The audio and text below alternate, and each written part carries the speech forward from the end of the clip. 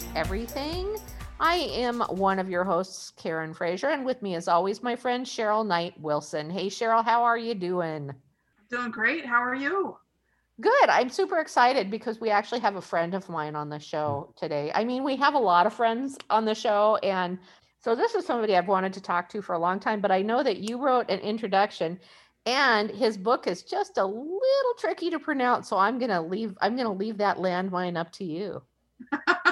Thank you, Karen. I'm also excited to talk to our guest today. And let me just give you a little intro and then he can tell us more. But our guest tonight is J. Allen Cross. He is a practicing witch of Mexican, Native American, and European descent, whose craft was shaped by his Catholic upbringing and mixed family culture. Living in his home state of Oregon, he works as a psychic medium and occult specialist for a well-known paranormal team out of the Portland metro area. And when he's not investigating, he enjoys providing spells and potions to his local community, exploring haunted and abandoned places, working as a consultant for other workers and investigators, and writing about witchcraft. And we will talk with him tonight about his book, which is American Brujeria, Modern Mexican American Folk Magic. Welcome, Joshua. Hi, thank you guys for having me. And I also have to say, Joshua is the person that when I get the really, really weird emails, that's who I send them to. Do you remember that one from a couple years ago? And you were like, well, I don't know about this. You're like, there's a video attached. And I'm like, oh, no. That's when you know it's real bad. Well, I believe at the time we were sitting in a bar trying to watch the video. So I think that was part of the whole thing. So, indeed. Do I dare ask what the video was? Oh, I think it was a hoax. Isn't that what we kind of decided? It was, yeah, because it was very, very dramatic, but they never actually showed the person. It was a lot of like weird growling sounds. Yeah. Aha, gotcha. Alrighty. But those are the ones they usually send me. Yeah, every once in a while I'll get something like that. I don't get them very often because and so Joshua is one of the people that when I get those, I'm like, yeah, this is way out of my depth. So here you go. I do all the sunshine and light stuff. So. Yeah, that kind of tends to be my job on the team as well. They're kind of be like, there's some earthbound spirits up here. I'm going to hang out there. Satan is in the basement, so we'll send Josh there. And I'm like, thanks, on it. Gotcha. Nice. It's nice to have somebody like that in your life, let me tell you. Happy to be of service. Well, I need some of your American brujeria because we have like this really weird, we have a contractor's building. You've probably seen me gripe about it on Facebook on the lot next door, and they are just absolutely trampling on our property. Right. So I even actually thought about going out and just like making it look like I like drawn pentagrams on the driveway and putting candles in the middle of it because for that, what I would recommend is if you mix up a little bit of rock salt with some cayenne pepper and, believe it or not, oregano. I think it might do the trick because oregano, a lot of people don't know this, but oregano is very good at keeping away like meddling or troublesome individuals. This includes like nosy neighbors, people trampling on your lawn. Sprinkle just a little bit of that in your front yard with just that intention of the stay off my area. And I think you might be surprised. Okay, so it has to be rock salt, though. It can't be like Himalayan pink salt or something like that. It could be, but I feel like that's too nice. Okay, so rock salt, oregano, and cayenne pepper in any proportion that I feel like mixing it together, huh? Yeah. Excellent. See, Cheryl. Now, what problem do you need solved? Seriously, I tried that, but I have a dog problem with a neighbor's dog roaming around in my yard, but I don't want to like hurt the dog. I just want to like have it not go to the bathroom in the yard. Oh, yeah. So for that, you could work with St. Francis of Assisi. They're a patron saint of animals. Oh, okay. Yeah. See, So I think that let's start there, because Cheryl said something that I think is a common misconception about people who do magical work. That is that the magical work they're doing is dark magic. So Josh, do you and I think I know the answer to this, but do you work within the Wiccan, is it the Rede, REDE, the 3 times and you only do good, or it comes back to you threefold, or I not necessarily to that exact proportion on it. I don't think anything is quite that simple when it comes to cosmic laws, karma, all this stuff. I don't think anything's quite cut and dried, but I do have kind of a spiritual ethical system for what type of magic I choose to use and when. Okay. So how does somebody who is getting started out, how do they find out about like a magical or an ethical system for magic? Because I think having an ethical system is important, and that you work within your own ethics, whatever those are. So how does somebody sort of start to develop a baseline for that? Oh, I always tell people to start off in Wicca just simply because it has the ethics kind of built in. And so you get used to working your magic with this idea of, trying not to do any sort of harm as much as possible. But I understand it's kind of out of fashion these days and people want, more exciting whatever at the moment. But I think it kind of comes down to the person and also understanding spiritual laws. So the way I go about it is there's justified work and then there's unjustified work. And when you do unjustified work, when you're just being malicious, when you're just causing trouble, then you yourself will often find yourself in trouble too, because that's when people's guardians will step in. That's when people's ancestors will get involved to defend people. And that can get pretty hairy pretty quickly. But if you're doing something that the person genuinely deserves and genuinely has coming to them, then I find a lot of the time that their kind of protectors sort of sometimes just kind of let it happen because they're like, this is a lesson they need to learn. Here you go. And then it's a little more okay in that one. But you always have to make sure that you are being absolutely fair and that your work is truly justified. Otherwise, then I do think there's all kinds of pitfalls that you can run into. Sure. So do you do primarily the brujeria, or do you kind of do like, so I know with the kind of the spiritual magic kind of stuff I do, right? The healing stuff, it is just, I pull from anything.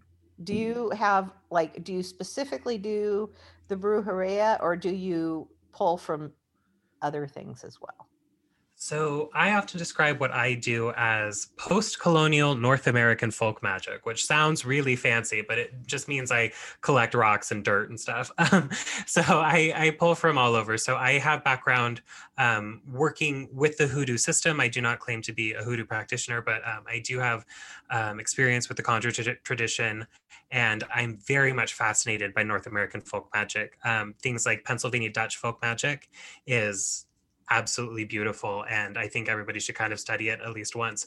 But the bulk of my work is in kind of Southwest America, where we find something that I call American Brujeria, which is the folk magic that is being practiced by Mexican Americans who are living in the United States. So how did you actually get interested in this line of study? By accident, to be honest. This work kind of has a way of finding its way into the hands of Latinx youth right now, especially young Mexican American people who are really trying to kind of reclaim their ancestry and their connection to it. A lot of us feel very Americanized for obvious reasons. But at the same time, we are kind of an island unto ourselves. So we're not quite fully American, but we're also not really Mexican anymore. And so whenever you have kind of a community that's isolated in that manner, we kind of tend to develop our own ways of doing things. And this includes our own version of folk magic. And so a lot of us kind of just accidentally find ourselves doing it. And I didn't even realize I was necessarily doing it until the book came up. Someone was like, well, you should write about brujeria.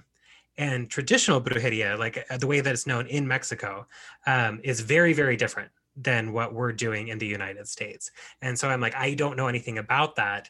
However, I'm noticing me and all the other people kind of in my demographic work a specific way. And then that's how I kind of coined American Brujeria, because we often call it that as sort of a joke. Interesting. Okay. And how does that compare to American Conjure? They're very similar. Because anytime you take, indigenous populations with really strong spiritual beliefs, whether it was, the African American or the Africans that were brought over to the United States, that developed, hoodoo in the Deep South. Whenever you take, indigenous peoples like them or like us who are already here in the kind of Mexico area, and then you bring Christianity and you set it on top of it, weird stuff is always going to happen. And we're all going to have to kind of learn to sneak all of our stuff into the new system. And so we're a lot alike in a lot of ways. And the fact that we are both using Christianity as a vehicle for our magic is what makes us the most similar. Southern Conjure tends to be more Protestant, whereas Mexican folk magic is very heavily Catholic. So there's some differences there as far as, the Catholic works with a lot more saints. But at the same time, Conjure tradition will do that as well, because we share with one another and we're geographically very close to each other, being in the South as well. So there is a lot of overlap between, Southern Conjure and what we're calling American Brujeria. How about Santeria? Oh yeah, Santeria it's different. That's mostly found in kind of the Caribbean, especially in like Cuba, Puerto Rico. Those areas will have a lot of it, but that's coming from a completely different continent. So if we're looking at the Mexican folk magic, that's all from the Southwest Native Americans and then down into Mexico. Okay. But then if we are doing the Santeria, then that's from Africa. And Santeria comes from, it's in my brain. You pull it out. I know you can. Oh, gosh. Oh, God, because everyone's been obsessed with it lately. It will hit me in about 2 seconds. Someone's typing it into an email to you guys right now. But so Santeria comes from a specific place in Africa. Okay. And then it's those traditions that are brought over and then kind of syncretized with some Catholicism. But a lot of people get us confused because we'll both work with saints. But when you work with saints in Santeria, they are African spirits in disguise. When we work with them in Mexican American folk magic, they're the actual Catholic saints. Huh. So they're African. Wait, say that again. They're what in disguise? Oh, so when they brought over the slaves from Africa, it's not Nigeria. It's Is it Guyana? No. No. Hold on, we're gonna Google it real quick. Isn't that nice that you've got that right at your fingertips? Me too. That's awesome. Because I would forget, and I would if I didn't have Google, I would wake up every morning at 3 a.m. remembering the word that I couldn't come up with. So I found it. Okay. So Santeria is from a place called Yoruba, where they practice something called Ifa. And when they came over to the Caribbean, kind of Central America area, they were forced to become Catholic because that was all Spanish. Well, they already had all of these gods, and they called them the Orisha. Okay. And I'm hoping I'm getting this all right. I am not a Santeria practitioner, so if you are a Santeria practitioner listening to this, I apologize. But so they had to hide the spirits that they wanted to worship in something that they were allowed to worship. So, for instance, you have Chango, which is an Orisha very known for kind of being very involved with storms and thunder and lightning and kind of very kind of Thor-like, is then synchronized as Saint Barbara, patron saint of lightning strikes and demolitions, and her story involves lightning in it. So they just call it the saint, but they're really meaning an African spirit. Whereas in what I do, when I'm calling on Saint Barbara, I'm calling on Saint Barbara, not something in disguise. Does that I hope that makes sense. Yeah, you know what it kind of made me think of as you were talking about it is like taking the pagan festivals and turning them into Christian holidays, kind of that same. Yeah, very similar, yes. Got it. That makes a lot of sense to me. So then I'm gonna say it wrong, and I'm so sorry. Brujeria. Is that was it? Brujeria. Because it's on the ia is the accent, right? So brujeria. Yeah, brujeria. That's interesting. Oh, sorry. Anyway, I forgot. I got so caught up in the pronunciation, I forgot what I was going to ask you. So tell me some of the principles of American brujeria.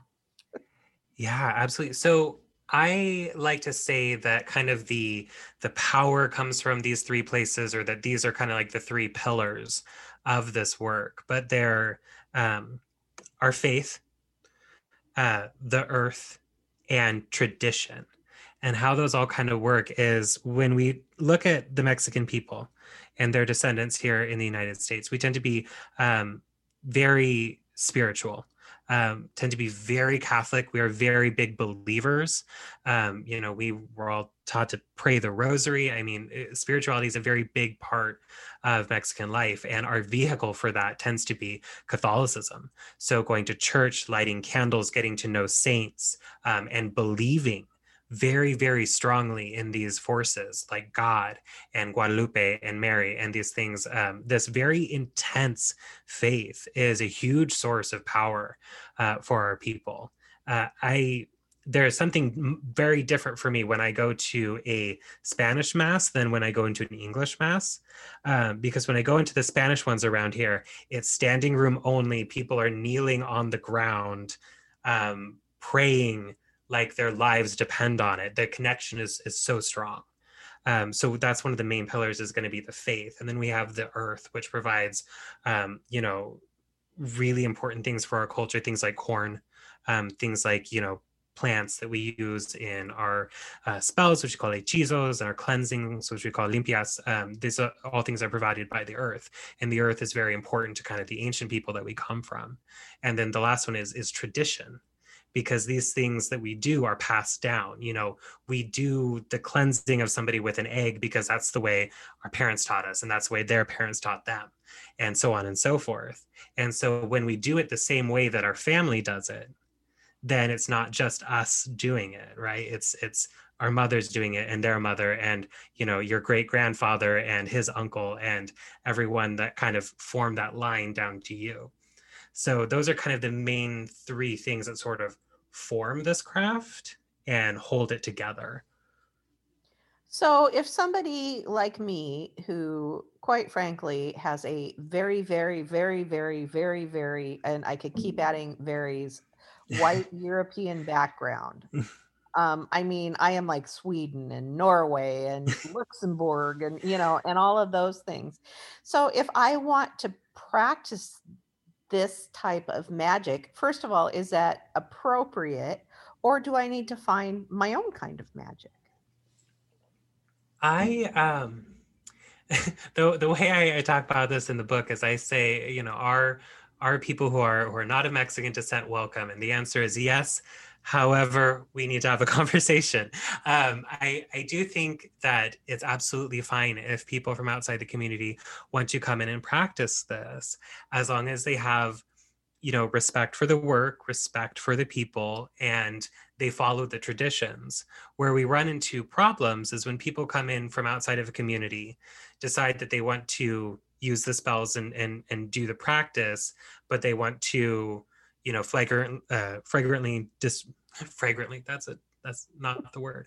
Flagrantly. There we go. They also probably smell very nice while they do it as well, but we're going for flagrantly, disregarding tradition, special rules, they feel are made for them. And it turns into kind of a big mess. But I don't think there's a problem if we come into it and, have respect, and we follow the traditions and abide by all the rules that have been set forth in that tradition. Just like if we were going to join, classical Wicca, or if we were going to, do our Reiki training, there are traditions that are set up there that we would want to follow as part of that.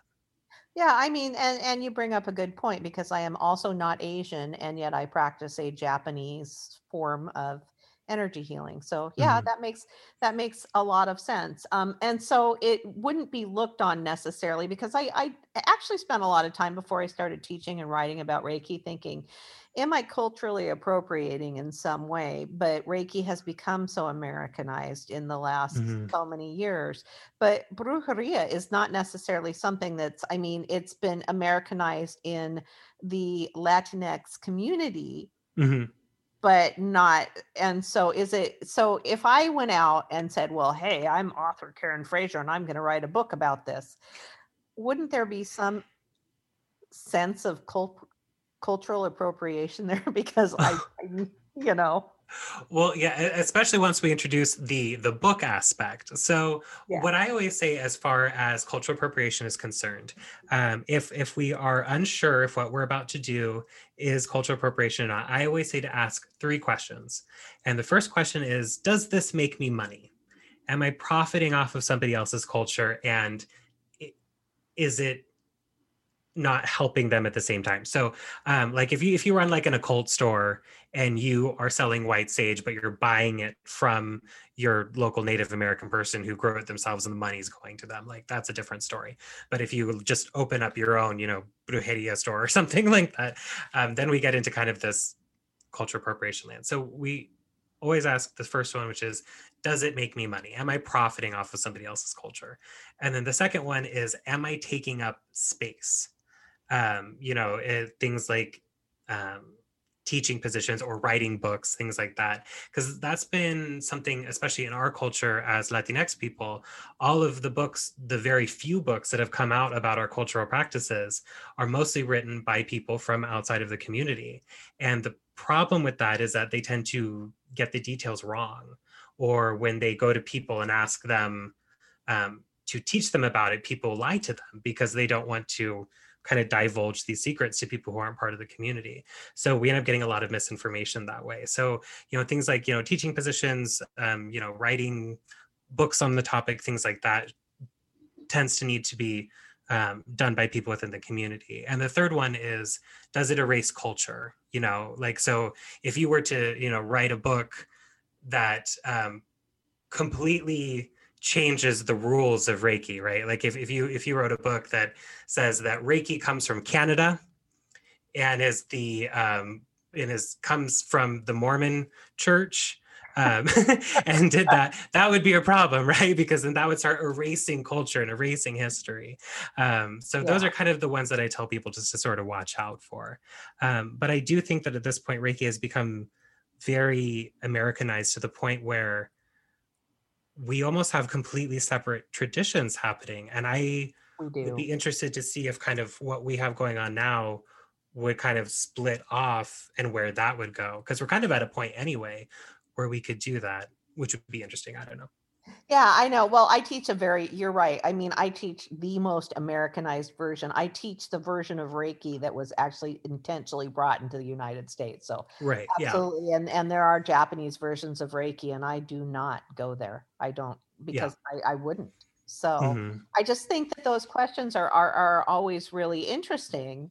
And especially in the context of, in the United States where we have this population of people that are practicing the brujeria, and at what point is it, so practicing is okay, but if they start to change their traditions, or take work away from people who are traditional practitioners, is that kind of am I interpreting you correctly?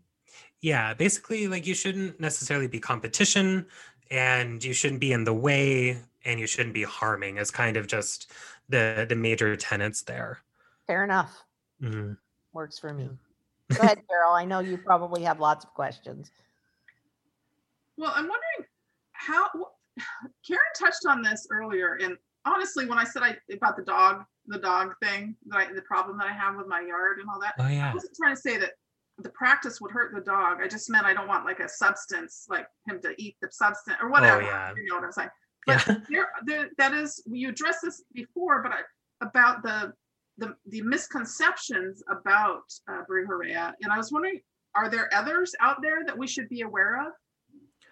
Oh, absolutely. So it's a good thing that you bring this up. So, so when I talk about the work that I do, of course, I do American brujeria. I do kind of the Mexican American version, which is very, very different from real Mexican brujeria. Real Mexican brujeria is very, very powerful, and it is very forceful, and it tends to be very dark and heavy magic. There's this thing that's happening in the United States where we're needing to kind of sanitize everything and say that everything is misunderstood and it's really all love and light. Brujeria is not a love and light practice. There is some healing that can be done there, of course, but it is not necessarily a healing modality. It is there for survival, and it is there to make things happen. In Brujeria, we have very powerful spells that borderline on mind control and puppetry. It's very scary magic if it was going to fall into someone else's hands or just into some unfortunate person's hand, which is why it's so secret. There are almost zero resources out there for teaching it. It's mostly kept in the family and passed down. Sometimes it's taught to, friends, or sometimes people will teach, but for the most part, it's kept almost completely under wraps. So right now, what we're seeing in the United States is some books coming out or some articles coming out about how brujeria and Wicca are the same things, or that brujeria is just misunderstood healing magic. And this isn't entirely accurate. People in Mexico are very afraid of brujas and brujos for a reason. These were people, and even in researching my book, modern day people were like, yeah, my grandma told me about the day that she saw somebody fly. Or my uncle told me about his friend and he watched him turn into a jaguar. Like, this magic is very, very powerful. So it's not something that we mess with so much, and it's not really something that we just put in books and throw out there. So it's not something that we're going to find so much, if that makes sense. So have you done anything totally. in the practice that you've surprised yourself and been like, holy crap, I didn't know I could do that? Not so much, because I don't practice that kind. I have no ways of doing so. I would have to become fluent in Spanish, move to Mexico, and then be lucky enough to find a teacher. It's that elusive. In what I do, what we call American brujeria, is, this Mexican American folk Catholicism where we're lighting, novenas to saints and things. And that has surprised me, though. Especially when COVID hit, and then we had to move all of our paranormal stuff to doing it remote. And, our team is very focused on resolving hauntings and kind of getting them fixed up. And so we had to learn how to do that from a distance. And so that required a lot of getting to know certain saints, getting certain favors, and working magic in new ways in order to do that. And that has been very surprising, the fact that we've been able to be successful at all. So what are some of the most common American brujeria practices? So we do a lot of novena candle magic. So novenas are the 7-day candles, the tall glass ones. Mm-hmm. A lot of our magic centers around that because it's heavily Catholic. It's something that we have a lot of access to. We are used to lighting a tall candle and saying a prayer and asking for something to happen as just an everyday activity. It's just what you do.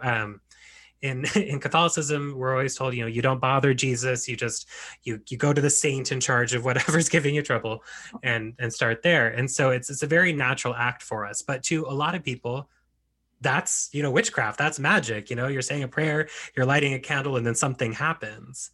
So that's one of the main things for that. And as well as we do something called limpias, which are like cleansings. And that's normally done by a curandero or a curandera in Mexico. But when we immigrate to the United States, there are curanderos that do live in the United States, but they're much harder to find, much harder. And so we had to start doing those ourselves. And so we had to start learning to do our own kind of spiritual cleansing work, to, break hexes and take off, mal de ojo, which is the evil eye, and all kinds of things like that. So we had to take that work into our own hands. And that's something that you'll see probably most is like saints, novena candle work, and the limpias. So you mentioned something about, go ahead, Cheryl, I'm sorry. Okay, sorry, just one more question real quick. So is there like a book of spells or a book of rituals that you consult, or is that your own personal type of thing that you create? We do indeed consult a very, very old text for this work. It's the Bible, and that throws people off a lot. Fair enough. But, the Bible is a spell book. That whole book of Psalms is real witchy. And there's... Well, I'm going to go back and read it now and see if I can figure out what you're talking about. Oh, yeah. No, like the whole first page of the Bible is super pagan. Like God refers to itself in plural and in both the masculine and the feminine. I'm like, God just referred to itself as us and we.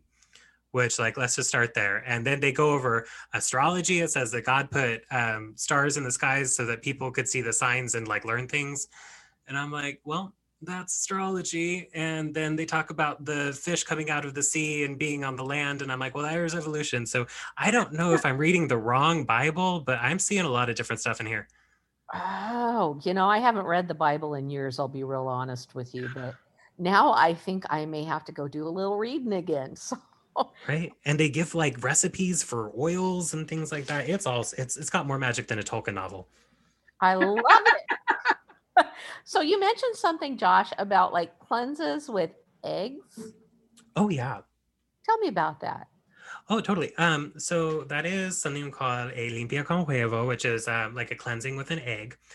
And the egg is a vessel, and it's also a sacrifice. So way back in the day, how this started was you would originally take a chicken and you would rub someone from the top of their head down to take off, whatever is on them. If it was a curse or a hex or an illness, you would do chicken? That.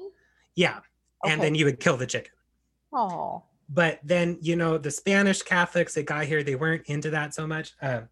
And, we kind of tend to streamline things as the times evolve. So that ended up kind of eventually coming down to using an egg instead. It's a less messy. And so the idea is that you take the egg and then you kind of start at the top of the head and sweep in a downward fashion. There's a whole genre of cleansings that we call baridas, which means sweeps.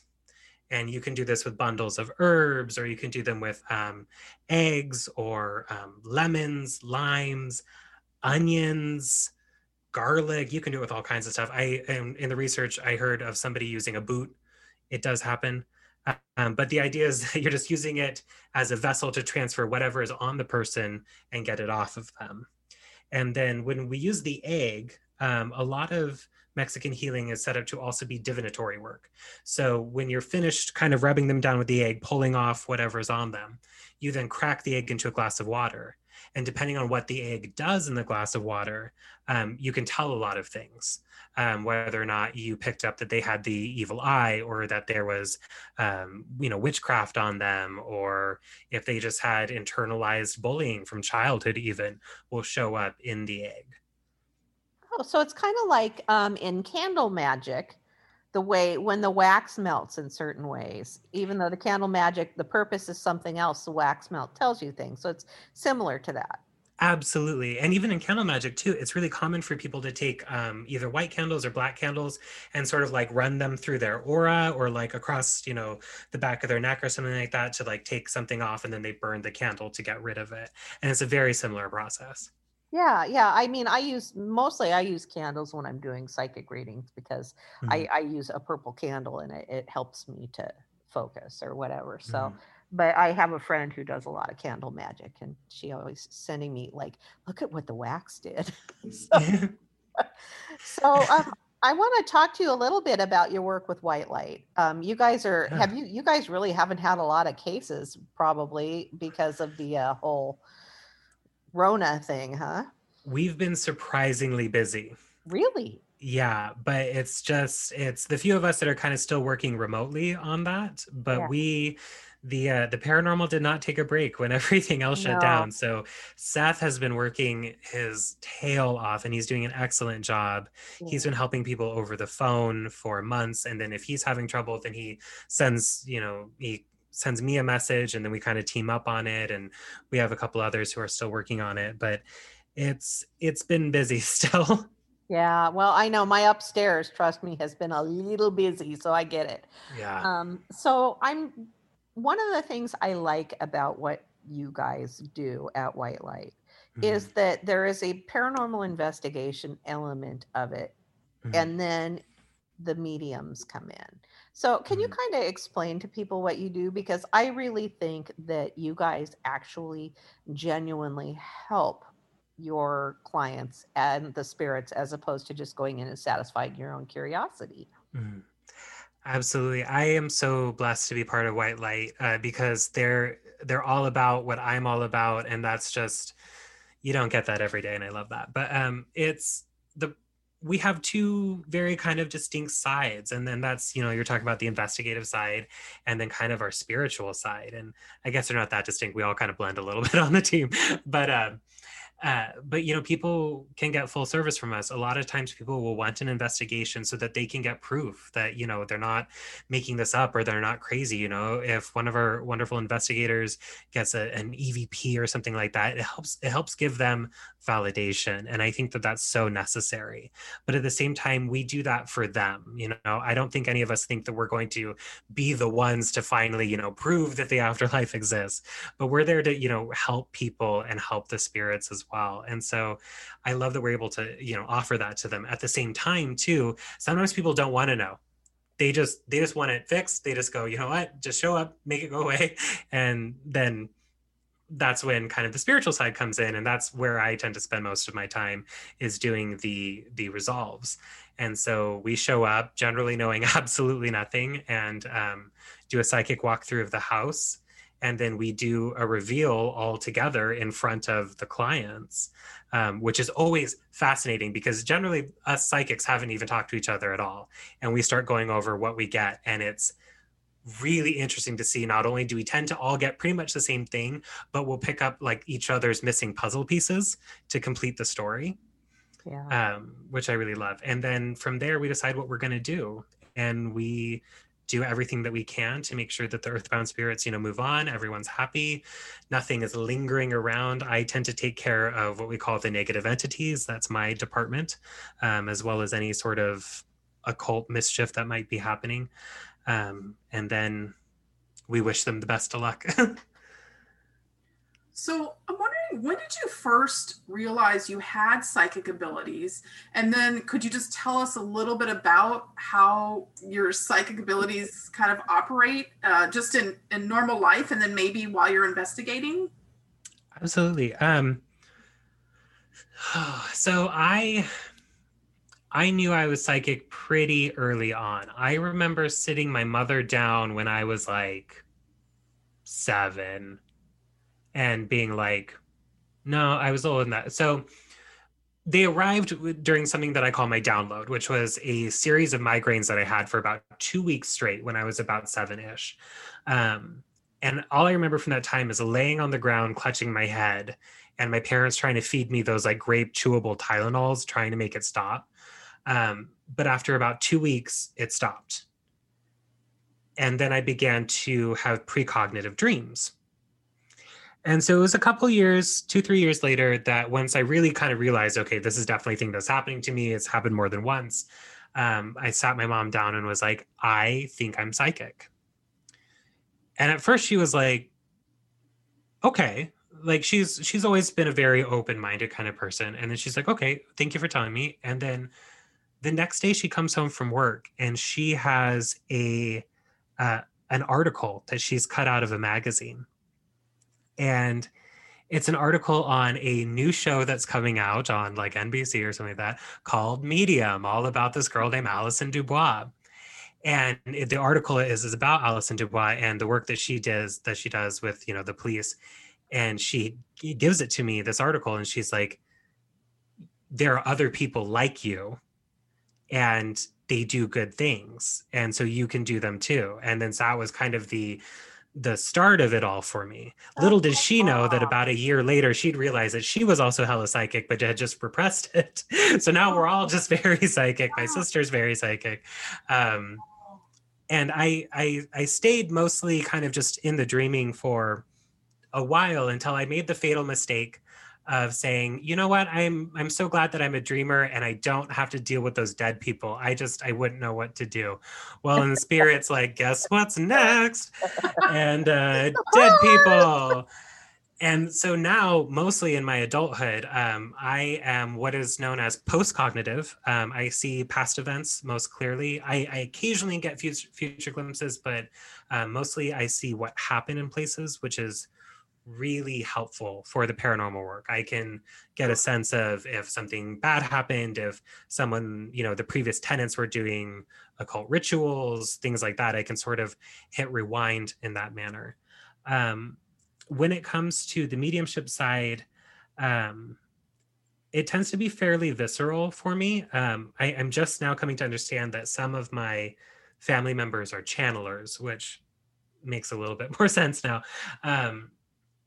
But I tend to be mostly clairsentient, so I feel them, and based off of what I feel, I can build into the other ones, which is hard to explain because I'll be like, this person feels blonde, and they're like, what does that even mean? What does blonde feel like? And I'm like, I have no idea. It's just I know that it feels like they're female and they're blonde and like they feel like they wear glasses. And I do not know how to explain how that gets translated in my brain. But once I kind of get hooked into that, then the other ones come through as well, the seeing and the hearing and all of that. But mostly it stems from the clairsentience. So do you channel, Josh? Not on purpose. Recently, I strongly feel like you do. Well, okay, so there's this thing that's been happening. I have decided recently that I am going to pray before I do my tarot cards. Okay. And so I light my little ancestor candle and I light, my, Our Lady of Guadalupe candle, and I say a prayer to God for assistance. And lately, the Holy Spirit has been hijacking my tarot readings. I'm looking at my cards and my cards are suddenly in Chinese for some reason, but Spirit is like, you need to tell them about this one thing. And I'm like, I have no reason to tell them that because I don't see that in the cards here, but Spirit's like, no, you need to tell them. And so I've just started going with it lately and it's been working out, but it's new. Those new things are always a little disconcerting when they start, aren't they? Because you just yeah. Do you do the same thing that I do? Like, is this my ego or is this actually a real thing? Yes, exactly. Well, and I have a very kind of a scientific brain, so I always try and like analyze it to death and like rationalize it. But I've just kind of been going with it as best I can. But it was very disconcerting the first time it happened, for sure. Yeah, I don't know why, but I was actually this like hit me before I started talking to you today, that if you're not channeling yet, it's coming. So buckle up, Buttercup. What's interesting is right before we got on this podcast too, I went on just a little walk. My husband was like, you know what, let's just go for a walk around the block, just stretch our legs a little bit. We've both been working. So I'm like, okay, fine, we'll go do that. And on my walk, there was on the ground in the grass, like a little box that I'm guessing used to hold a Christmas ornament, and it had an angel on it. And I remember seeing it being like, that seems out of place. A little bit. It seems very sort of meant to be, you know how like when things are signs, like even if they're just kind of like trash on the ground, they sort of like glow, know? So I was kind of like, I bet that means something to someone. So I meant to bring it up earlier. So that might be. I have a sense that, because I do the Georges and I was not ready for them. I mean, I knew they were there, but I just didn't think that they were gonna be there, and so just kind of buckle up. I think that you're moving into a new phase. So Oh, I think I've been wondering, to be honest, and so I think this is very on track. I think you're sending me signs from the other side at the moment. So There you go, everyone. This is what psychics sound like when we talk to each other. it's true. Oh my God. I'm like, yeah, you know what? Yeah, I've been feeling this way for a minute. So you're just confirming a lot of things for me right now. We have normal conversations too, I swear. Yeah, sometimes. Every once in a while. But oh, okay, Cheryl, I'm dominating again. Go ahead. I'm sorry. It's all good. I want to talk about magic a little bit more since that's our topic. But I'm curious about certain things. Is magic real? I'm not saying it right, but is magic? Are you trying to ask? Does magic manifest in the way like Harry Potter claims it does? Yes. Oh no.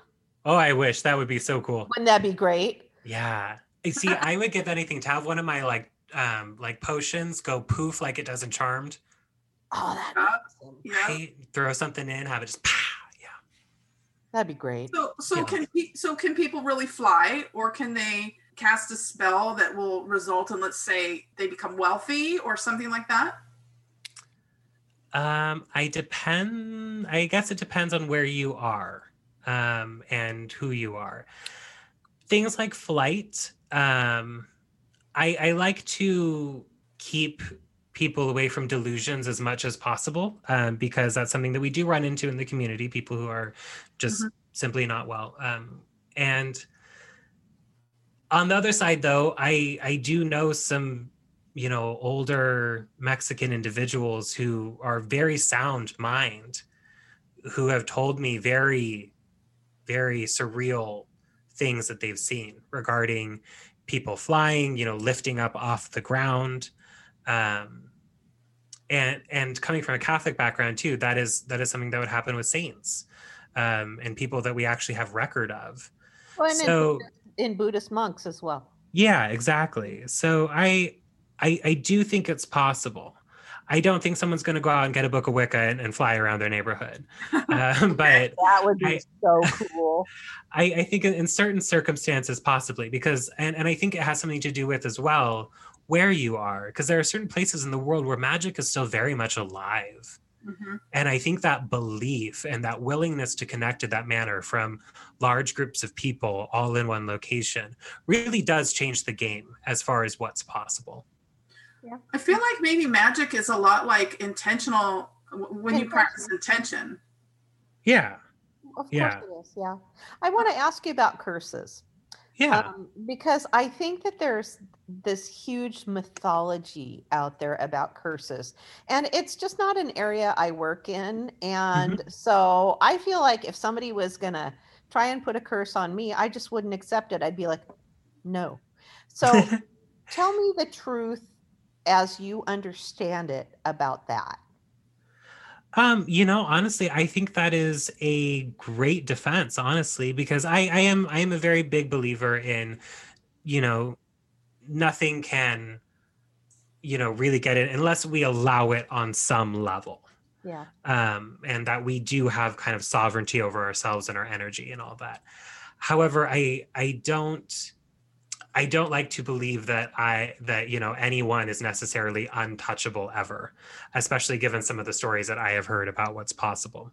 Yeah. Now, there's what's possible, and then there's what's probable, right? There's the possibility, and then there's what we're really going to be dealing with. And most of what we're going to be dealing with, especially in modern day America, is not going to be, deep old magic from the Congo. Like, we're dealing with a lot of,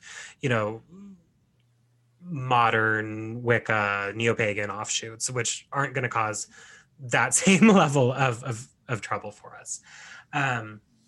But, stuff does happen, and that's why we cleanse and we protect and we just do the best we can to live our lives.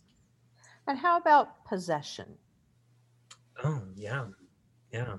That. I'm asking the easy questions. The easy questions.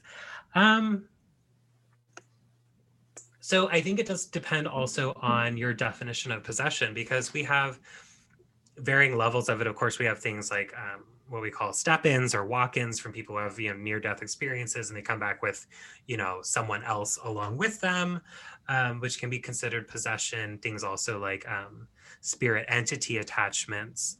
Like when I lived in Portland and I would ride on public transportation, it was very common for me to see people get onto the bus and have something else get on with them that was attached to them.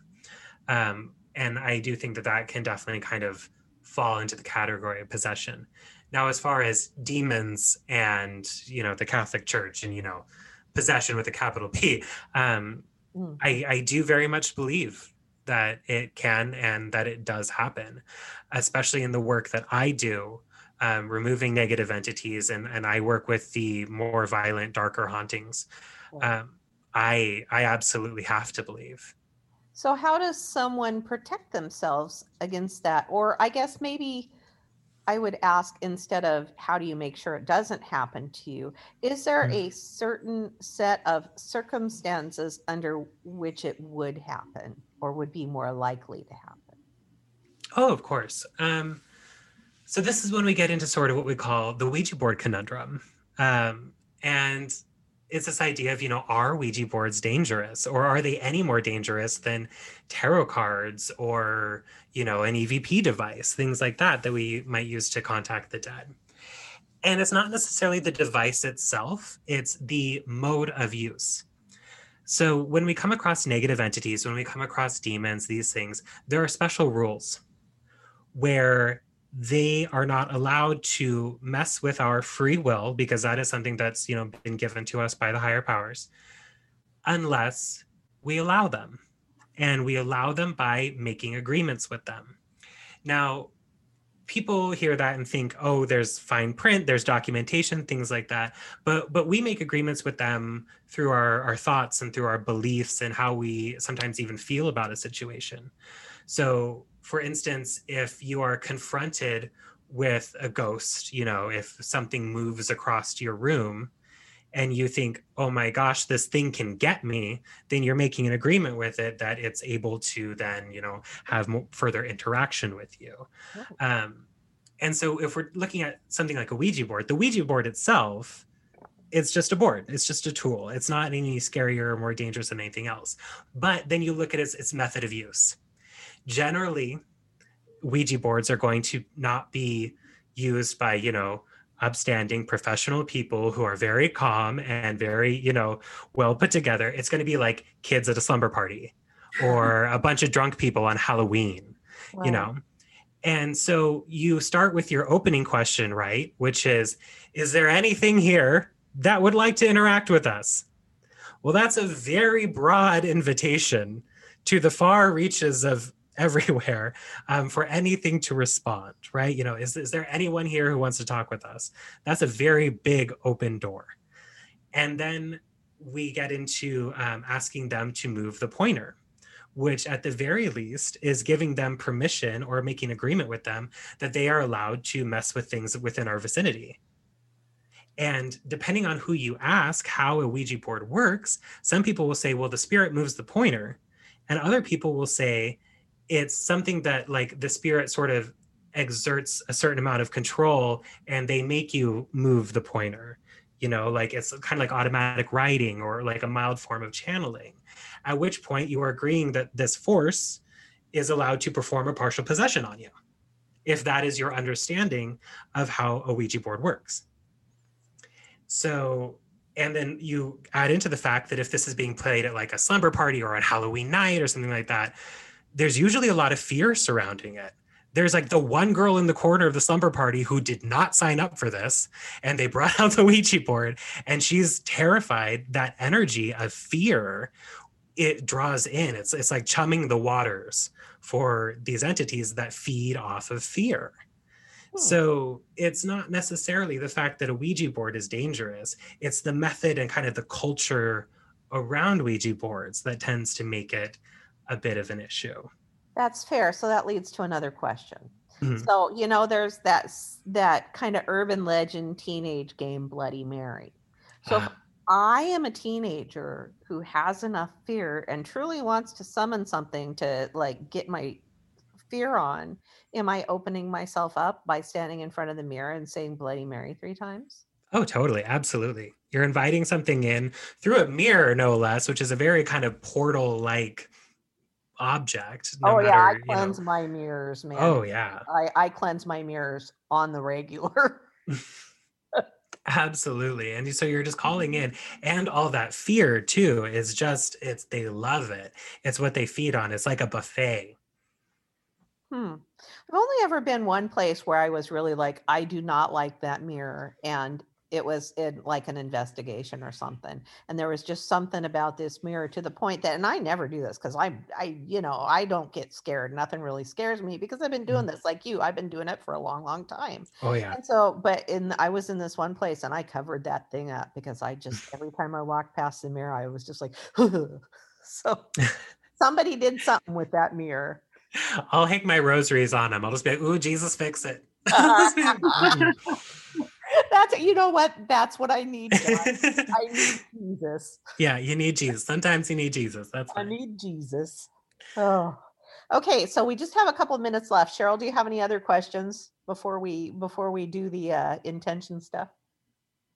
Well, I'm curious, if I want to know more about this topic, where would I go? His book. Oh, yeah. What about your book? Oh yeah. My book. So for those of you who don't know, my book is titled American Brujeria, and it is coming out May 1st of this year. It is exactly 1 month from today, and I'm very excited for it. Oh, I'm so excited for you. Next week, I should be getting the actual physical copies of it, and I'm very excited.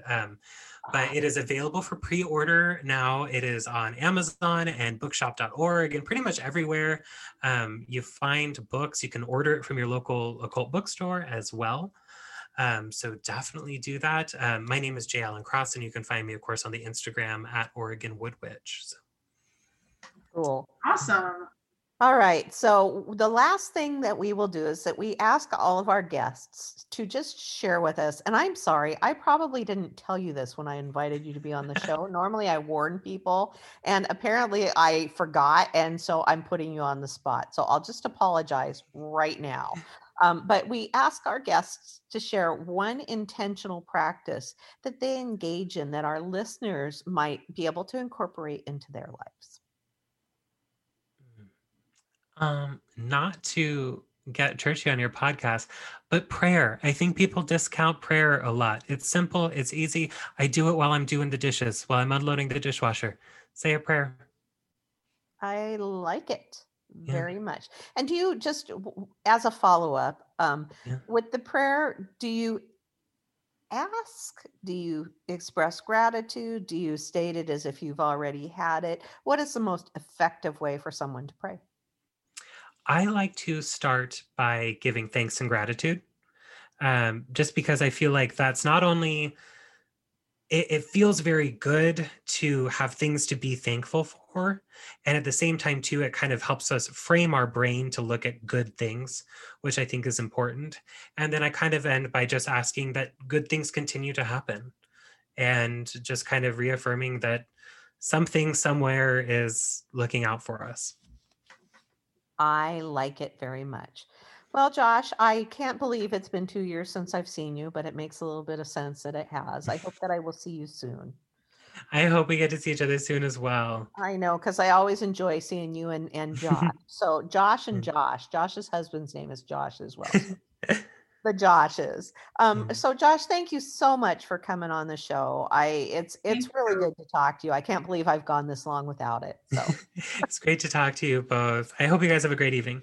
Yeah, thank you. You too. All right, everybody. Thanks for listening to this episode of Intention is Everything. As always, we have no idea who our next guest will be, so we'll be just as surprised as you are. Thanks, everybody.